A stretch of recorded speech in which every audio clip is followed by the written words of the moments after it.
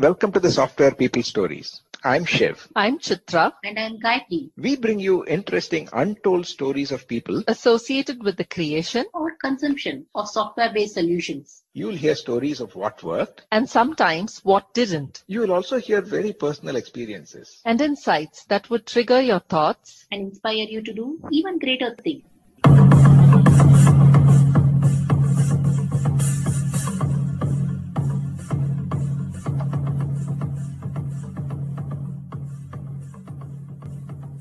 Today, I'm in conversation with Harish Achappa KM.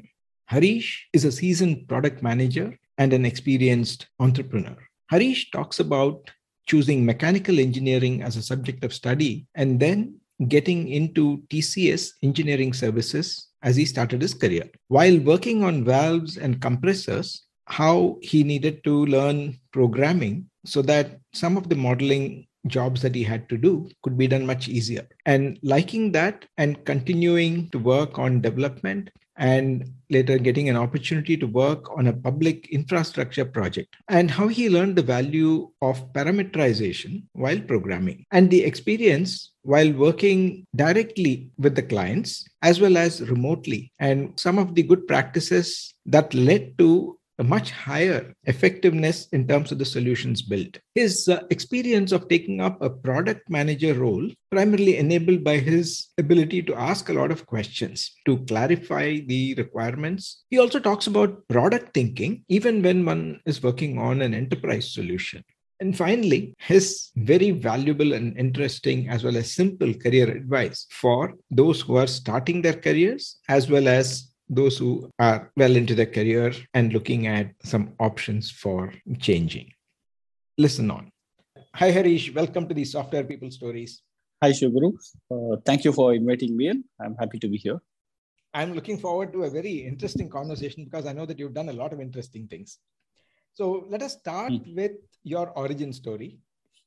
So one thing is I got into engineering. I chose mechanical engineering because I liked machines and I wanted to also study in Bangalore for whatever reason. I used to be in Chennai. My native place is Coorg, so I used to apply for RV College, got that, and then RVC Mech. So I enjoyed quite a lot, 4 years. And then towards the end, a lot of the companies that were coming in, either the difference in the kind of work or the salary or the opportunities available, all of that were there. And that's when I got into TCS, and TCS had a engineering services also. And that's why I chose TCS, and then I got into the engineering services division. They were doing a bit of modeling, and they were trying to get into engineering design with clients. Okay, so that's how my career started. And my initial project was working on valves and compressors. So I asked for the project because it had a bit of design. Otherwise, many of the work was more on 3D modeling based on designs already done. But the clients were looking to trial out on designing and then taking the entire chain forward. What it means is, a bit of material selection based on prior information, and then looking at calculating specs in order to actually, design the valves, and then submitting for reviews, and then taking it up to modeling. So I was very interested in that piece. And luckily enough, at that point in time, there was a technical interview by the clients, and they were asking a lot of design questions and flow questions. How do fluids work through valves? How do you control for flow rates? Those kind of things. Luckily enough, I had brushed up a bit of the mechanical engineering concepts, and then I could actually do it. And they said, okay, fine, let us take him into the project. And that's how it started. And the good thing about it was through that, I actually worked in client locations in Italy and US for another 18 months to learn and do design and modeling. And through that, I got interested into programming. That's how my story started itself. Because initially, I was a mechanical engineer. I didn't want to quit mechanical engineering. And I found a way to be in mechanical design. And that, in a certain way, led to programming, which happened to be my next project itself. In a certain way, the campus interview stuff, while I got a couple of companies and I chose TCS, folks will tell you why.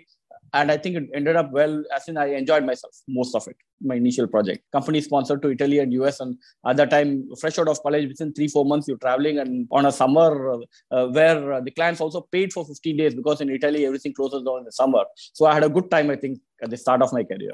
So the shift from being a user of software to saying that I will now develop software, was that based on any one trigger, or was there something that kind of impressed you that you looked at shifting? It's a mix of two things. One is, while working through the projects, what I found was when you have to design valves and when you have to build in compressor blades, there are mathematical equations that are done and material selection, and then you actually model graphics 3D modeling. So you create equations and you actually apply the extrusion or those kind of principles to actually construct the model. And if a ready-made model is not available, then you have to write it. As in, you have to program it. You create custom functions for it. And because I was doing the design, I was getting closer to the customization, because the moment you do that, then it becomes ready for the production line. And that's how I got introduced to programming. Then I started having a slightly different perspective of programming, because it was fun.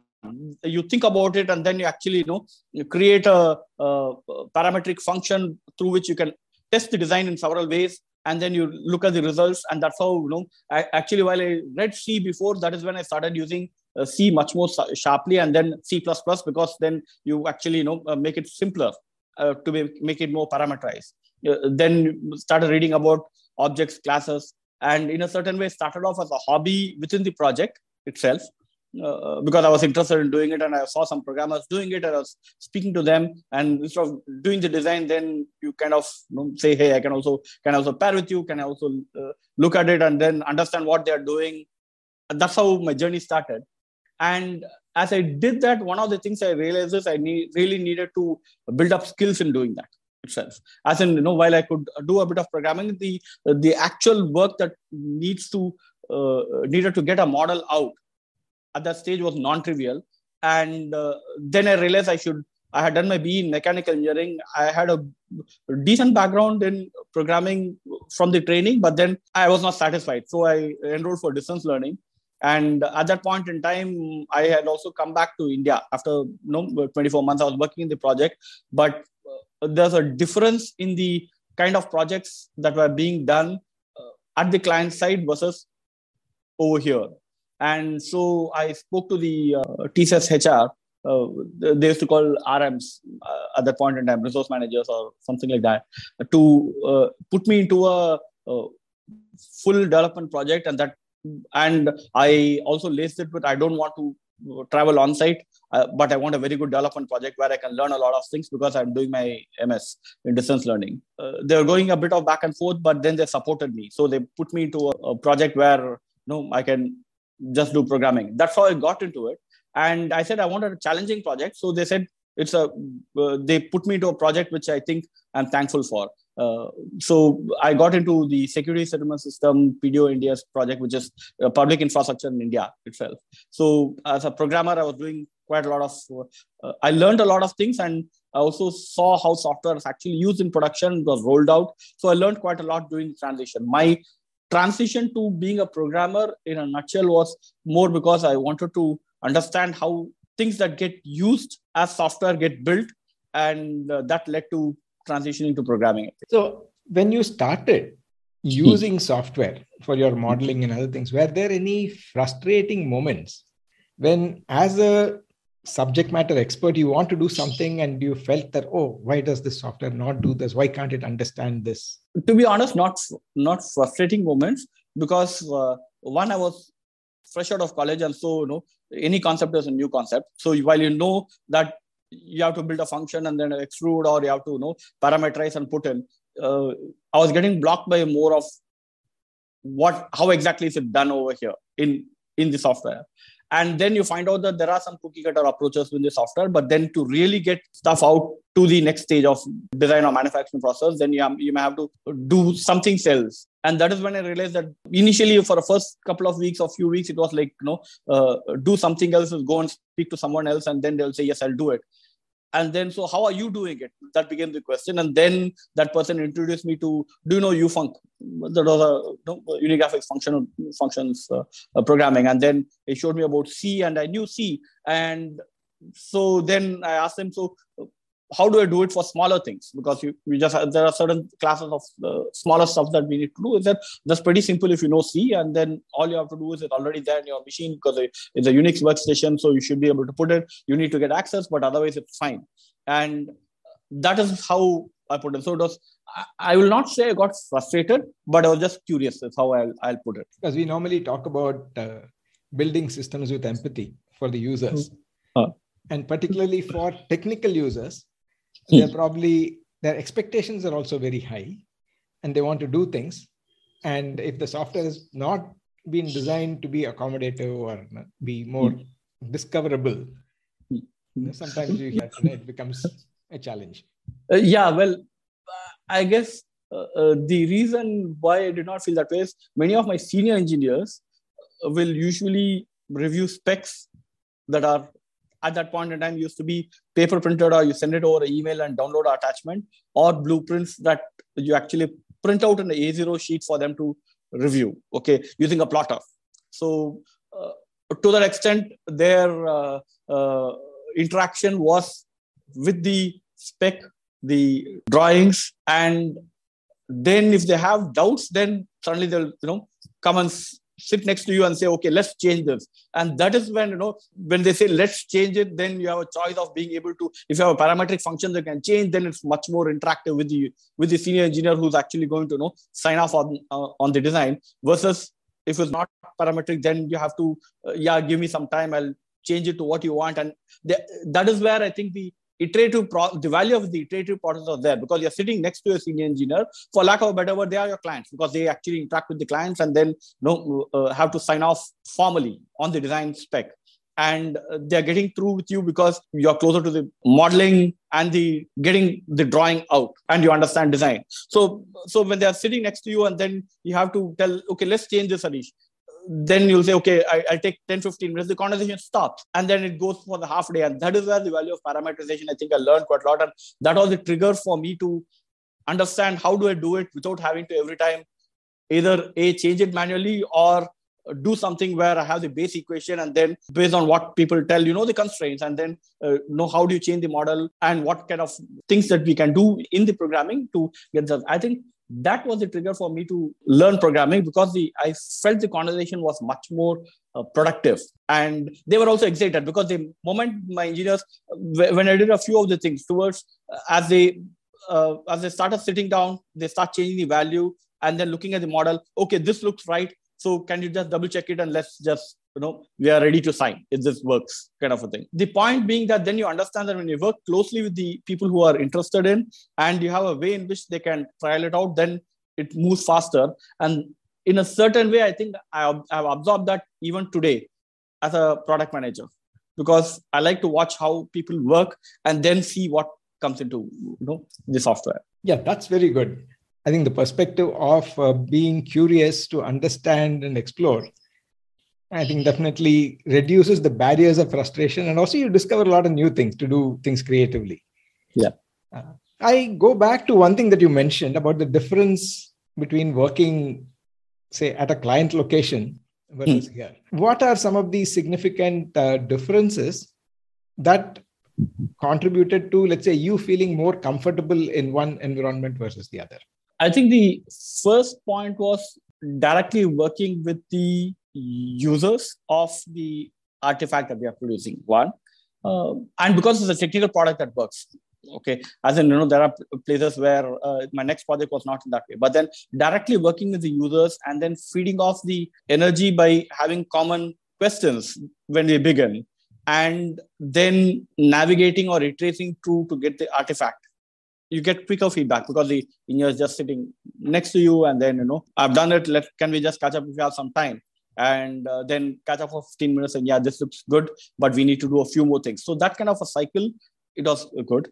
But the other aspect was some of that work was not yet done remotely at all. So, and that's the reason why when they had done the interview, I realized that they're told, okay, this person can come in, because they wanted to set up a team once we go back and get this process kind of institutionalized where the team can work throughout. At least for more complex things that are starting off, they can work with someone who has already been through the design process and also set up a team. So that was the idea. So that phase of where, we have to learn a lot of things, understand not just how to produce the artifact, but the thinking as to, when given a problem statement, why is that important for someone? Because initially, I still remember the engineer says the service is difficult. Use the word service is difficult. In the context of a valve, it meant the fluid's quality is such that the material will degrade faster, and hence that is the service. So it's not the valve service, the service to the valve, which they are looking at. So you have to understand the context, the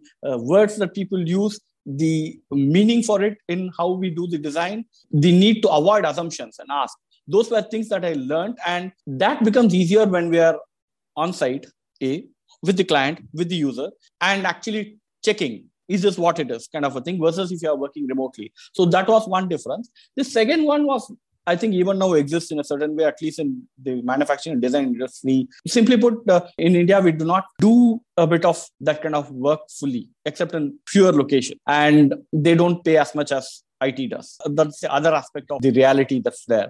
But I think the key thing is energy by working with users, understanding the context, and the ability to iterate faster.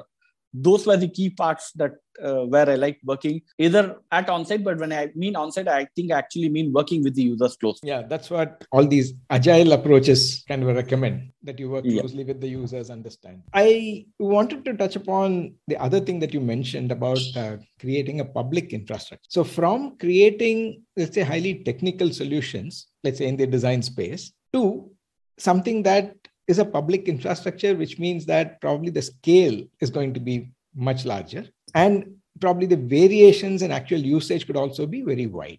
So how did that transition happen in your mind? How did you prepare yourself to work on a completely different area or a different problem space? To be honest, I think after I moved into the software project, for the first 8 months, I was totally lost. As in, and when I mean totally lost, I actually mean it, because I was all optimistic, enthusiastic, and then I was doing my MS and from BitsPlan, distance learning. Okay. And then they put me to a very good project. It was related to the Indian government's financial infrastructure. At that point in time, it was coming up, and it had, as in front end and back end. By that, what I mean is it was using at that point in time C++ on Windows, on Unix, VB for UI, and then in the distributor side, it had MQ series, which was right now Kafka is being used, a messaging layer, and then it had again a mainframe, but C++ compiled in Unix and mounted on the mainframe. So it had a bunch of different stack, and I started off doing, I guess, the simplest of things on VB programming and integrating with the C++ on the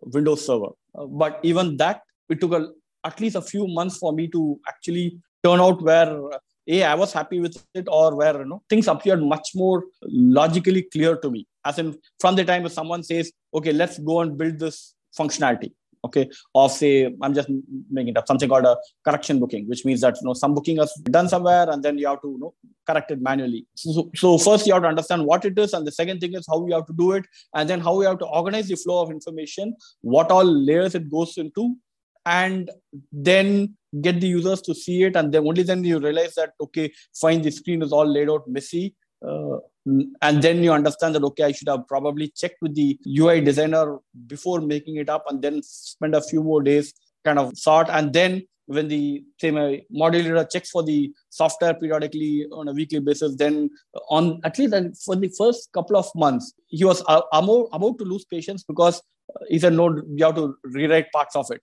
go back and change it before we check in. It used to pass. The software used to pass all the tests and all those things. But then he wasn't happy with different things and didn't understand what it is. So I was struggling a bit for the first 4 to 5 months. And where it was good is because I'm using the word struggling, but what was actually happening was you're writing software and you also have to read. And it is good that people are setting standards which cannot be broken. And so you're aiming to meet those standards. So I think I had a tough time for the first 4 to 5 months, because a lot of the project had everything under it. Like, it had, like I told, it had between VB, C++, mainframe, Unix, Seagate Crystal reports, Oracle, and DB2 on mainframe. So it's a lot of technology for even folks who had done programming for a couple of years, unlike me. to come and ramp up. And I think I had gone through a good learning phase into it. But through that, some of the strengths were also very useful, because as I started speaking to my functional analyst, who was a retired bank manager who understood the functionality, then I asked him, why are we doing it? And he used to tell that at least there's one dev who asked questions. And I think that saved my skin several times when I was writing bad code and getting pushed back, because he used to say, no, this guy will pick up, just give him some time. Okay, he was supportive of me. And it didn't happen, because once that phase passed out, I was again working directly with the clients. And to date, I'm very happy about a functionality which was actually not passing some of the functional tests of users, because there are some cases that had not been specified. And I was in a meeting with them. I had gone through them and worked with them to actually change it in about 2 months. And they're very happy. And they said, he first started off with what we need to get out of this and not what needs to be done. And that's the way to do things. I think the first 3 months of my project where I struggled was more on the how to do things, but the learning from the prior project of what needs to be done, why is it important, that stayed. And I think it saved my day, to be honest, over there. I stayed in the project for 3 years. I went through a complete production cycle and I got out as a project lead. And in a certain way, that project made my transition into a software programmer, which I enjoyed quite a lot also. And that software, I think, is still being used, even though I'm very sure it have gone through a lot of iterations. The system's name is still there and still being used for financial settlements, etc. So I'm very happy with that. I also got a commendation letter from TCS. I also from the chairman at that point in time itself for participating in a key project, which not only is a marquee for TCS, but also for India in its quest for finance and security settlement and those kind of things. So it was a pretty good project. Yeah, very nice. You also mentioned playing the role of a product manager. So how was that transition from a developer to handling a product? I guess that started off because I was asking a lot of questions before even writing a line of code. And several times if the functional analyst doesn't understand, then I actually ask him, so are you going to find it out? Should I start? Should I wait? But I'll start off, what are the parts? And then let's leave the parts that you're not very clear about open. And if required, let's get into a call with the users. I never used to demand specs or change. I'll just ask him, should I start? These are the parts that I think you have acknowledged that it's not going to change. So I'll start off with that. Meanwhile, can we just meet the client and then put it? Because I used to ask a lot of questions. I used to say, Harish, come along, tag me into the call. I guess part of it is to avoid having to recant and get more questions, and one question misses out. So I said, come listen in. Okay. And that was and then I just can't listen in. Sometimes you have to ask a question. So then you join into the call. That was the phase where, you actually understand why people are doing it. And you ask questions of who's going to use it. Is it in the branch office, in the head office? And then suddenly, who is going to use it? The moment you ask that question, I still remember distinctly. That is when even the functional analyst realized that one of the person who's using it is in state's head offices. Okay.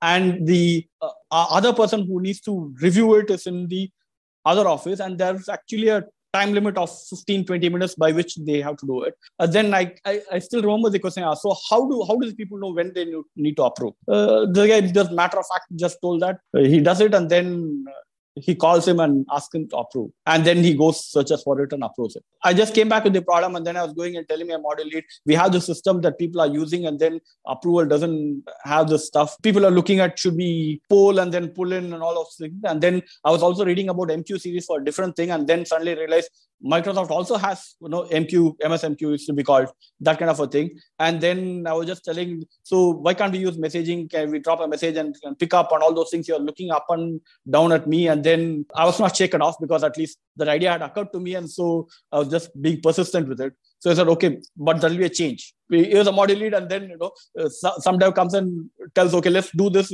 It's all nice, but then it costs certain things to do. You have this idea. I don't even know whether anyone is going to approve it. The function is also fine. And then the big thing was, will the users want it? And especially, will the users want it as a change? Okay, which means they have to pay for it. And because I was running with the idea, then they said, he again said, come along. And then we're discussing certain things. And apparently the users themselves are also speaking about it. Okay, that it will be nice if the software itself tells what's the activities, all those kind of things. And they said, yeah, that will be useful addition, but we need to understand it should not be just for this function. It should be overall. That should be the whole cycle itself. And there were other places in the software that they had seen which it could be put in. I think that was the transition to actually, understanding the problem and then generating an idea and seeing out. That gave me a high. That's the actual word to use it, because people tell that, okay, that transition, because I was now actually building software that was less the model it was happy with, and then suddenly you ask about the functional question, and people are generally happy with you telling, okay, fine, I'll tell this guy the functionality, he will build it, and it's a very good quality, and he can also take it to the user. I think that started the transition for me being a product manager, even though that's not the word that was there, because then you can get him into functional conversations. You can get him into what needs to be built. If you don't get him, he's going to kill you with questions, that kind of stuff. And then that's how it started off. And because of that, I also got into the next project where they put me in a client-facing role so that I can start understanding the requirements and build it. I think that started the journey from being a programmer to programmer/analyst, or generating ideas on what needs to be done after understanding the users, all those things. As time passed, I became more a product manager, but even I stopped programming, and that's a bit of a regret I have. Well, I was not completely stopping programming, but then for all practical purposes, I was not programming as much as I used to. And that is one regret I have, that as I got into this role, I stopped programming, because I feel that's very important too. See, one immediate question I have is the relevance or the use of product thinking when you're building an enterprise solution or within an enterprise. So if I have to recast your question, it's like the product thinking becomes like, how do I generalize a problem such that it can be the solution that I give can be used in multiple areas? I think if you put it that way,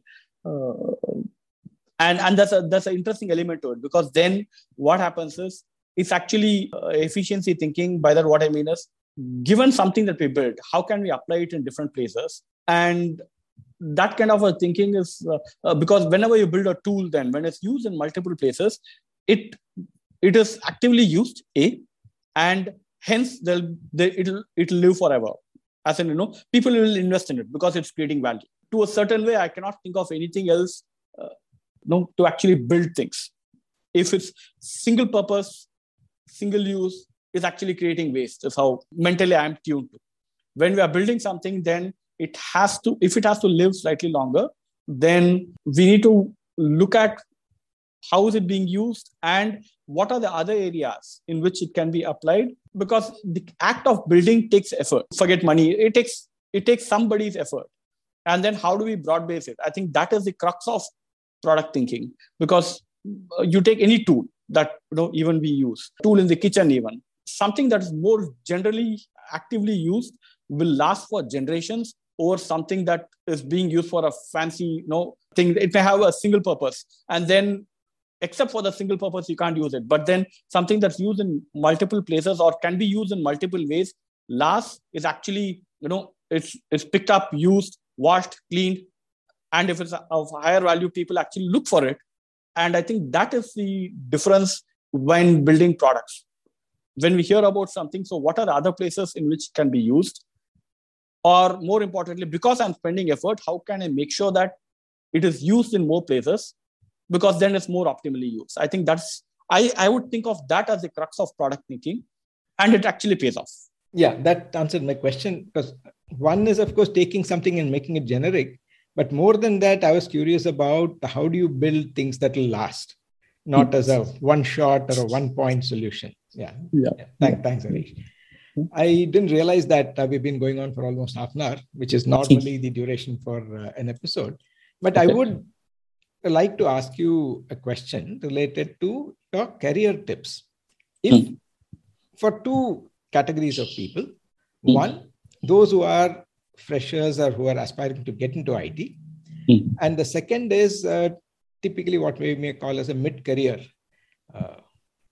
professionals who may want to consider product management as a line. So how would one prepare? For freshers, is there something that they need to do, like in your case, be technical first and then look at it? Or do they get into functional details or become a domain expert? And for people who've played either individual contributor roles or managerial roles, if they were to consider roles in product, what could they do?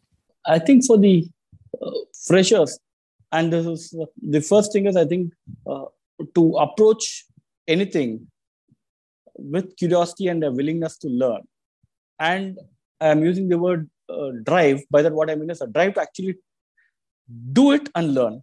I think that helps a lot. And through that, to be actually enthusiastic, because there may be days where there are frustrations because you're not got, somebody has denied something, you are an intern, and then you're doing a bunch of stuff. But I think the sense of purpose in learning, picking up skills, observing, and actually doing and consolidating what have we learned, I think helps a lot. And I can speak about it more confidently now than when I was a youngster, I feel, because several people have told me that that's one of my strengths. I'm happy to hear it, because I still remember it's not just the learning for the day or fun. I used to actually think about, so what actually did I learn?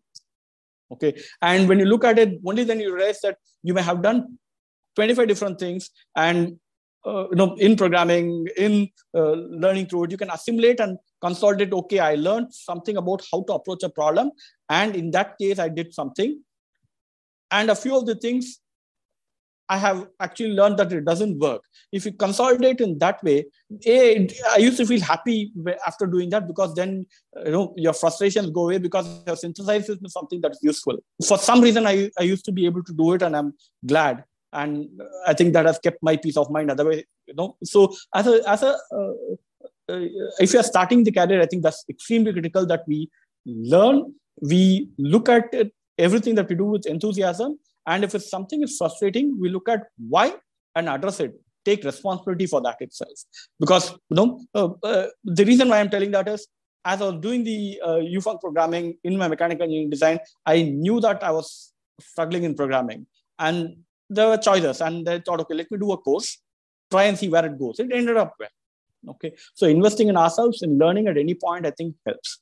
The product managers, I think the biggest thing, at least given where we are, if you want to build products, I think folks will have to ask themselves, do they enjoy generating ideas and having to throw out their coolest idea because it doesn't work?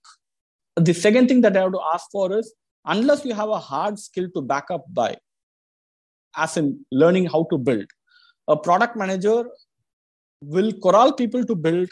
All of that will happen. What is your motivation? Has to be very clear. As in, are you motivated to build versus are you motivated in generating ideas versus are you motivated in generating ideas and actually getting people to build it, which means selling the idea? Where do your interests or happiness lie? Because fundamentally, I think that affects how we do things. If you are interested in building, then being connected to a hard skill of the act of building is critical. If not, you must find a way in which you deliver value by, either, even if you're working with users, then generating ideas, testing it out, helping the team see what you have seen, and learning from both the stakeholders and the teams, because you have to be in the manner of selling the idea and actually getting people to adopt it. You have to build those kind of things. So you have to be very clear about what is motivating to product management. And the reason why I'm actually also calling it out is, right now, everyone seems to be doing product management, but are we finding value that needs to be built? Are we trialing out with ideas? Hence, how are we navigating that path? I think it's critical for a person to feel satisfied in the role of a product manager. Very nicely put, Harish. On that note, I think that's about all the time that we have for this episode. I do have some more questions on your entrepreneurial stint. Yep. We'll keep that for another conversation. Sure. Thank you, Shivguru. Thank you. Bye.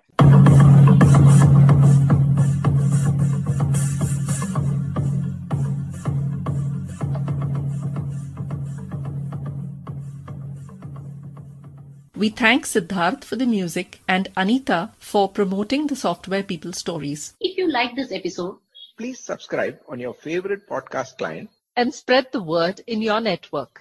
if you'd like to share your story, Contact us at podcasts@pm-powerconsulting.com.